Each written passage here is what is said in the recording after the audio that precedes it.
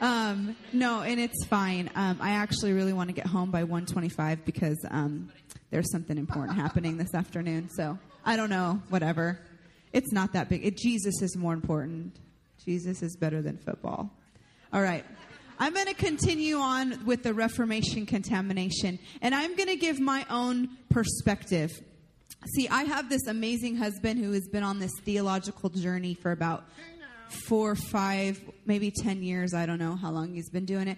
But he gets to do all of the plowing and the studying and the listening and all of the research, and I get to reap all the benefits because I don't have to do any of that stuff, and I just get to hear what he says. That's it. I get it. Amen. But I want to talk this morning about my own journey and what all of this stuff has meant to me.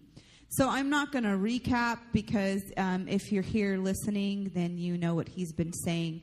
If not, go listen to the podcast or I don't know. But if you have any issue with anything I'm going to say, you can take it up with my husband.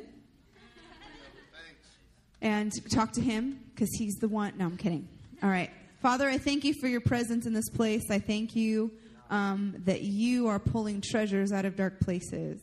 And we are a treasure. We are your treasure. In Jesus' name. I have this really cute little, my computer I carry around with me for work and stuff. I have this cute little 11-inch MacBook Air. It's really light. It's really cute. And then my sister, for my birthday a few years ago, got me this really cute Michael Kors sleeve case. I have this obsession with Michael Kors. Can't afford it. It's all gift, but it's fine. I love it. It's mine. Whatever. So I keep my computer in my cute little Michael Kors case. Any ladies like Michael Kors like I do? Nobody? What is wrong with you people? Come alive. Okay. So I bury it. Now I love my minivan. I have a minivan. I have 5 kids. So most of the time my van smells like garbage and looks like trash. Seriously. I mean, any moms with me? If you have like multiple children and your car is clean all the time, I hate you. As soon as I clean my car, I got to pick up my kids from school. And then it's trashed again. I don't know what it is. So I'm constantly in my car, and it's maybe clean every 3 months because that's when I go get it washed. And but usually what I do is I'll have my wallet or I'll have my bag or I'll have my cute Michael Kors little computer, and I will shove it underneath all the trash that's in my car. Because if nobody can see your treasures, they're not going to want to steal your car, right? And if it looks like trash is inside there, they're not going to want to break in and steal your stuff. So that's what I do. I take my computer and I shove it under clothes or I'll shove it under a bag and then I can just leave it in my car. It's a terrible, terrible habit, but I do it. Sometimes I think that's what we do. We have all of these treasures hidden in places with trash and crap and stuff on it. And I think God wants us to just pull out these treasures that are inside of us. And I believe that's what this series is doing. It's taking us back to the simplicity of the goodness of God and saying, that's the treasure.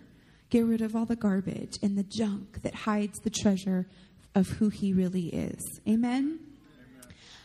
When you talk to a child about the love of God, they grasp it so differently than a grown-up.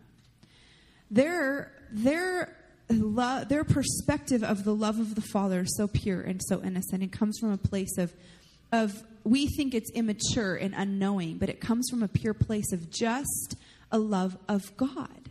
When you talk to a person that's been a Christian for a really long time, you get a perspective of the love of God that is theological or has all of these histories that go with it. Well, the love of God is filtered with all this stuff on top of it.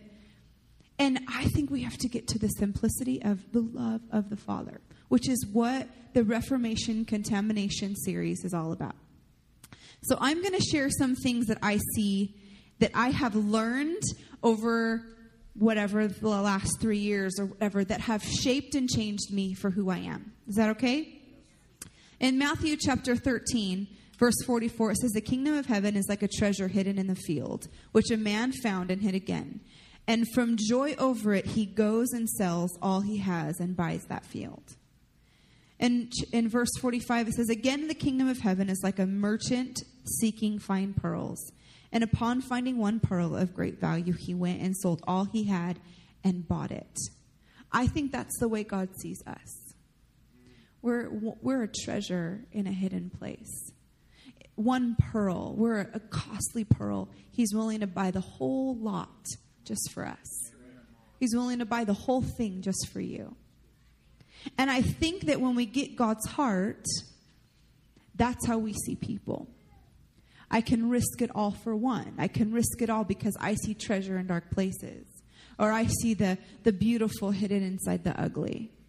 And I'm willing to risk it all to go to the depths and get what God has called me to retrieve, the treasures. So I'm going to talk about a few things I've learned, these few treasures that have really changed me. Now, Zach's going to teach you through this series on the whiteboard, and he's going to go through steps in history, and he's going to break up the Word of God in such a way it's going to be really revelatory. But I'm not so great at that. I'm just going to share what the contamination has done to me and how it caused me to live differently. Is that okay? My perspective. The first thing that has shaped and changed me is the way that I think God sees sin. See, I was raised to believe that sin was this huge chasm that separated me from the Father. And there was no way I could ever get to God because of my sin. And that sin was the main issue of why he sent Jesus. And it was all about this nasty thing called sin. Now I look at it differently. I look at the fact that God was so hungry and desiring a relationship with me. That he said, no, I just want the relationship. There's no chasm. There's no separation. It's you and me. Your sin is not an issue to me anymore. Amen. And that's how I see the difference in the shift. What it does to me is it creates this closeness of the Father. He's not far. He's not distant. He's not... I used to think, okay, if as soon as I make a mistake, God's ready to punish me, and then as soon as I get the punishment, I have to go through all these punishments of my sin and the consequences, and then God will love me again. I look at that a lot differently. How many are parents in this room? How many of you would watch your children suffer from a consequence of their action? Or would you rescue them? That's the love of God. He rescues us. He seizes us. He stops us. Now, are there consequences to our actions? Absolutely. We do things with consequences. If my little tiny baby, who I love, who is a crazy little monkey, she climbs up on our bar stools and we have to take her down, every day, 100 times a day, she climbs up on the bar stools. If she falls down, that's because she climbed up on the bar stool and fell down. She might get hurt. Am I going to try every time to try to catch her? Yeah. Am I going to miss it? Maybe. But she might fall. That's a consequence. But the Father is saying, no. He wants that deep relationship with us. He wants that moment with us. He doesn't want sin to separate us. We separate it in our mind. It changes when I understand God is close, it changes the way I worship. I don't worship begging God to come and touch me with his grace or his presence. I don't worship waiting to feel something. I don't worship God saying, I hope I give enough to you. I hope I praise you enough. I hope I sing to you enough. I hope I lift my hands long enough for you. And as soon as I get tired, you're going to get mad, so I'm going to lift them even longer. That's not how I worship anymore. I worship from a place of adoration of who he is. Just love on Papa. It changes the way I pray. I no longer pray from a place of begging God to do something that I know he wants to do, but he's waiting for me to beg him long enough or ask in the right words or pray the right prayer for him to answer me. I don't have to live that way. He already said, this is how you pray. Pray like this. Jesus said it. Our Father in heaven, hallowed be thy name. Thy kingdom come, thy will be done on earth as it is in heaven. That's our prayer. on earth as it is in heaven. God, if it's in heaven, I release it in the earth. God, if it's in heaven, it's mine for the taking. I release it in the earth. And prayer looks a lot different. Prayer's not begging, it's declarations. The other thing I do, I live differently. I don't have to live in fear that I'm not in the will of God. I know this is... maybe this is a little bit challenging because so many times we just say, God, I just want to be in your will.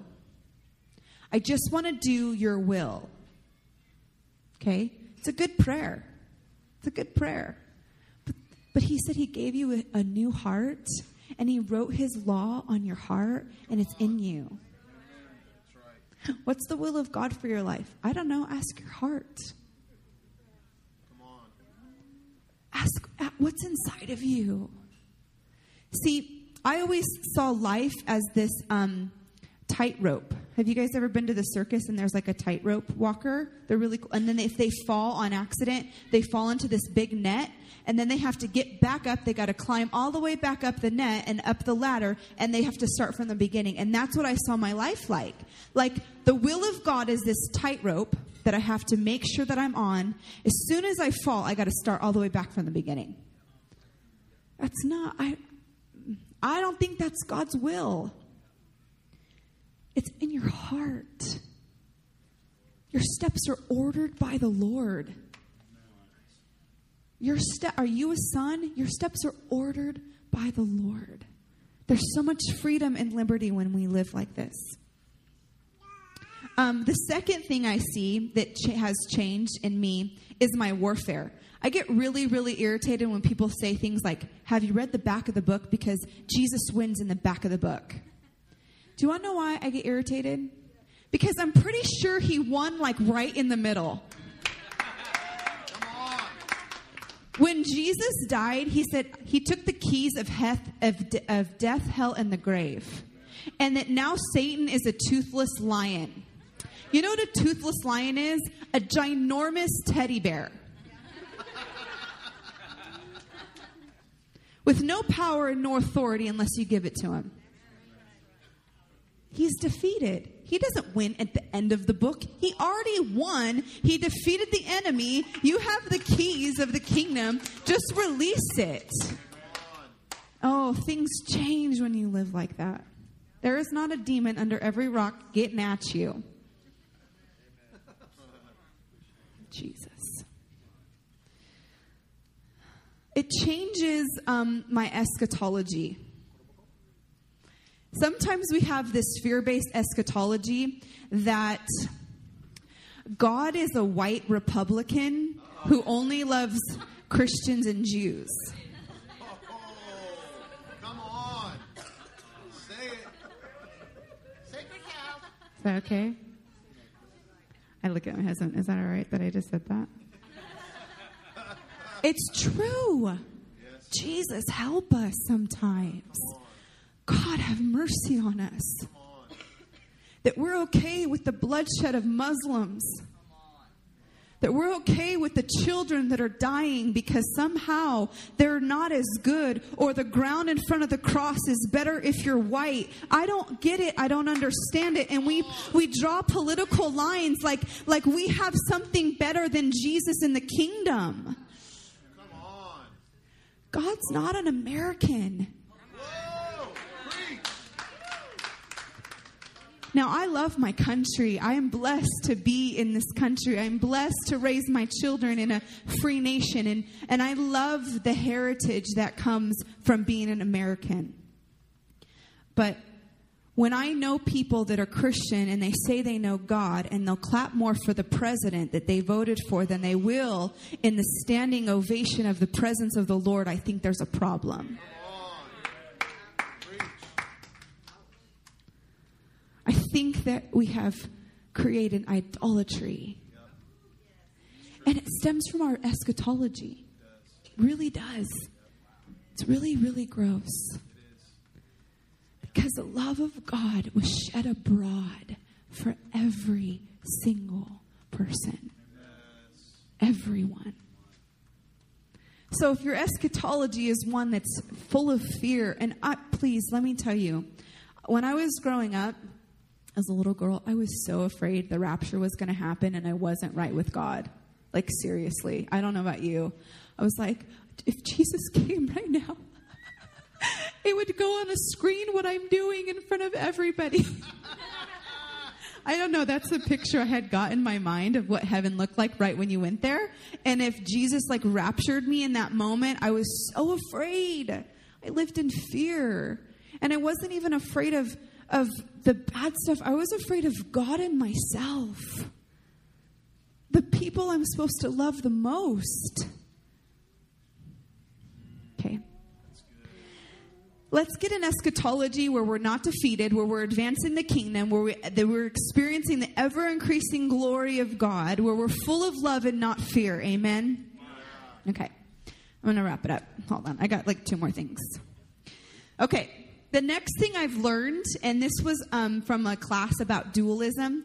So because of who, what's his name?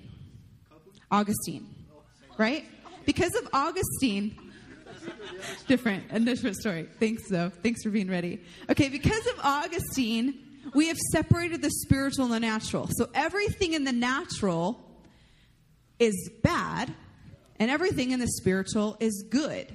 And those are both wrong. Because I think a mother's intuition to love her baby, even though she's not a Christian, is good. I think people that aren't Christian that love to minister to the poor and the hurting and the hungry is good. How do we say it's bad? It's good. And I think sometimes people that are in their spirit are just weird, and it's not good. They're like this. They go together. And if we understand that, Holy Spirit's a person, not a spooky ghost, we would be real and authentic and relatable to the world. Because the love of God is relatable and the Holy Spirit's relatable. And let me just say this, because I said it first service and I really want to say it again. When you say God told you, oh, Jesus. I almost stepped off the stage. Okay. When you say God told you and he didn't really tell you, it's witchcraft. It's witchcraft and manipulation. And Christians are the most famous witchcrafters. Is that a word?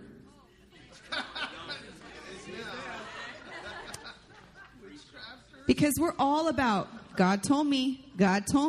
Well, I'm not doing it because God didn't say it. Or God told me this. You know what it does? It makes you completely unaccountable to community, authority, or anybody else to tell you anything different. Because God told you. Nobody can argue with you. It's true. It's a manipulation. That's what it is. Okay. He gets it. Okay, the last thing, and this is my favorite. Because this whole journey of undoing some of this contamination in our theology has taught me grace. Hecklers in the front row. I love them. Has taught me grace. I turned 33 on Thursday. Somebody just said I look 25. Thank you. They didn't. They really didn't. Thank you. I turned 33 on Thursday. And it could be because I'm more mature. Or it could just be because the grace of God has taught me. Like, I love being in my skin more than I ever have in my whole life. I have lived so many years with self-hatred, with just not comfortable in who I am, not happy in this package that God put me in, not satisfied in my life, not content with the love that God has for me. And worrying and fearful about what people think every turn. I've spent most of my life like that. But it's His grace that has taught me that right where I am right now, and all the stuff I don't do right, and all the stuff I do right, He loves me just as I am. Right here, right now. He loves me. And I don't do everything right. Most of the time I do. But He loves me right here. I think about mistakes I've made. And I think about times where I've made mistakes and I felt like, God, you're going to change your whole mind about me. How could you even love me anymore? Do you see what I just did? I've just thwarted your destiny. I've just changed your mind. And I realized, no. Stupid things we do all the time. It doesn't change His mind. Doesn't change His heart towards us. It doesn't. See, He sees our heart. He sees that He sees that there are decisions that we make that could cause us harm or that could bring us into liberty, but He still gives us a free will and lets us make the decision. He still walks with us through the journey. He does. He's with us.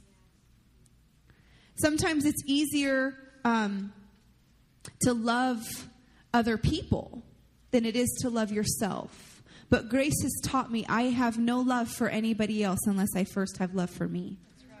I don't know why we don't talk about that in the church. We always talk about loving other people, but we never talk about the fact that we need to love ourselves.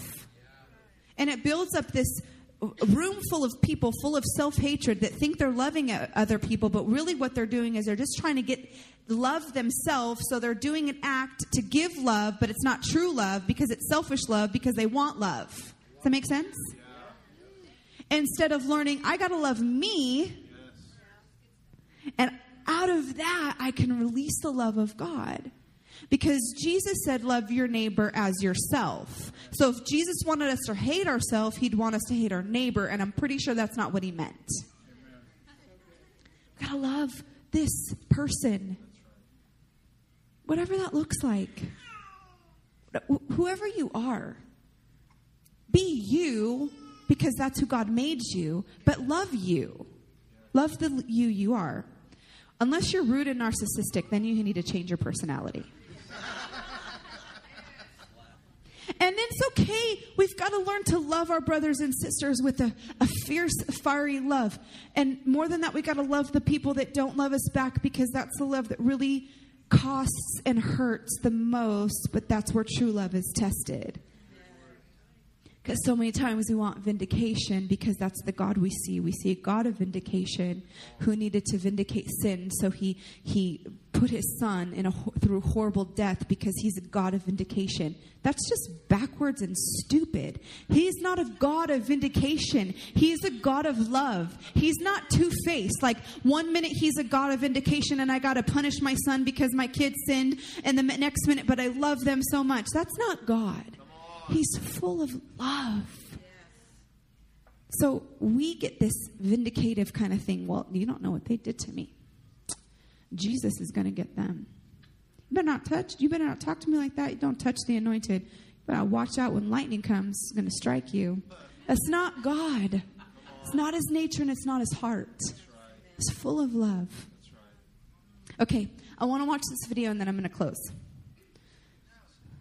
Are you ready? Yeah.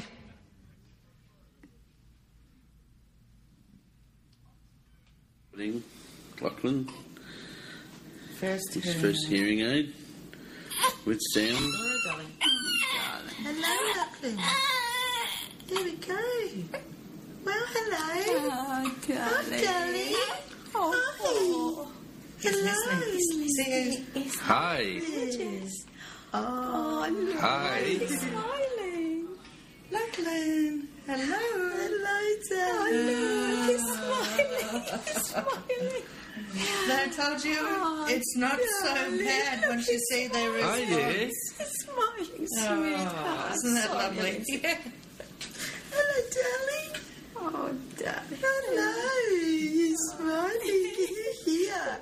So that baby had just got implants to hear for the first time. Sometimes that's how we are. We're walking around like little deaf children that don't know Daddy's voice. And we just need somebody to say, this is what he sounds like. He sounds like love. He sounds like grace. He sounds like you're perfect just the way you are. Wait, I'm perfect? I'm a sinner. No, you're not. You were a sinner. Now you're saved by grace, and you're a saint, and you're a son, and you're a daughter, and live like royalty. We don't live like beggars, sinners, worthless. We live like sons and daughters that know who we are. The world doesn't need to hear a message about how unsaved they are.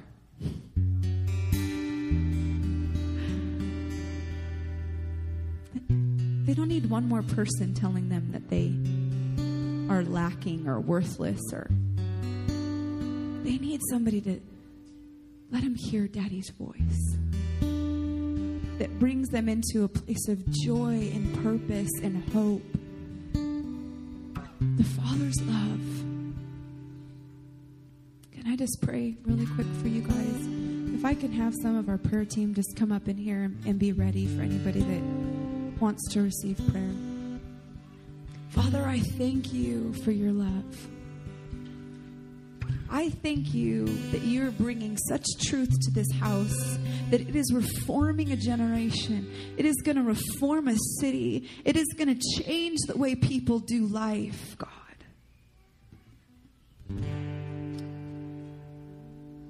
Thank you, God.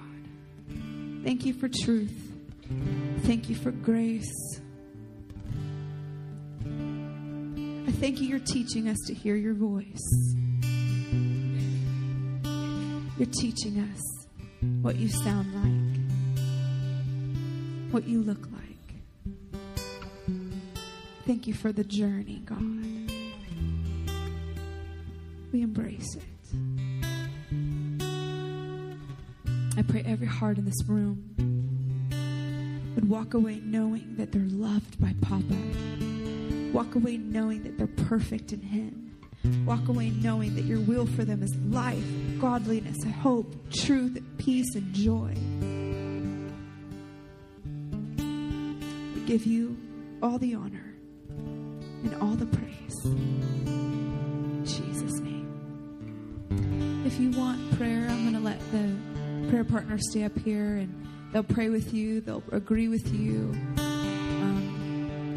And if not, bless you, love you.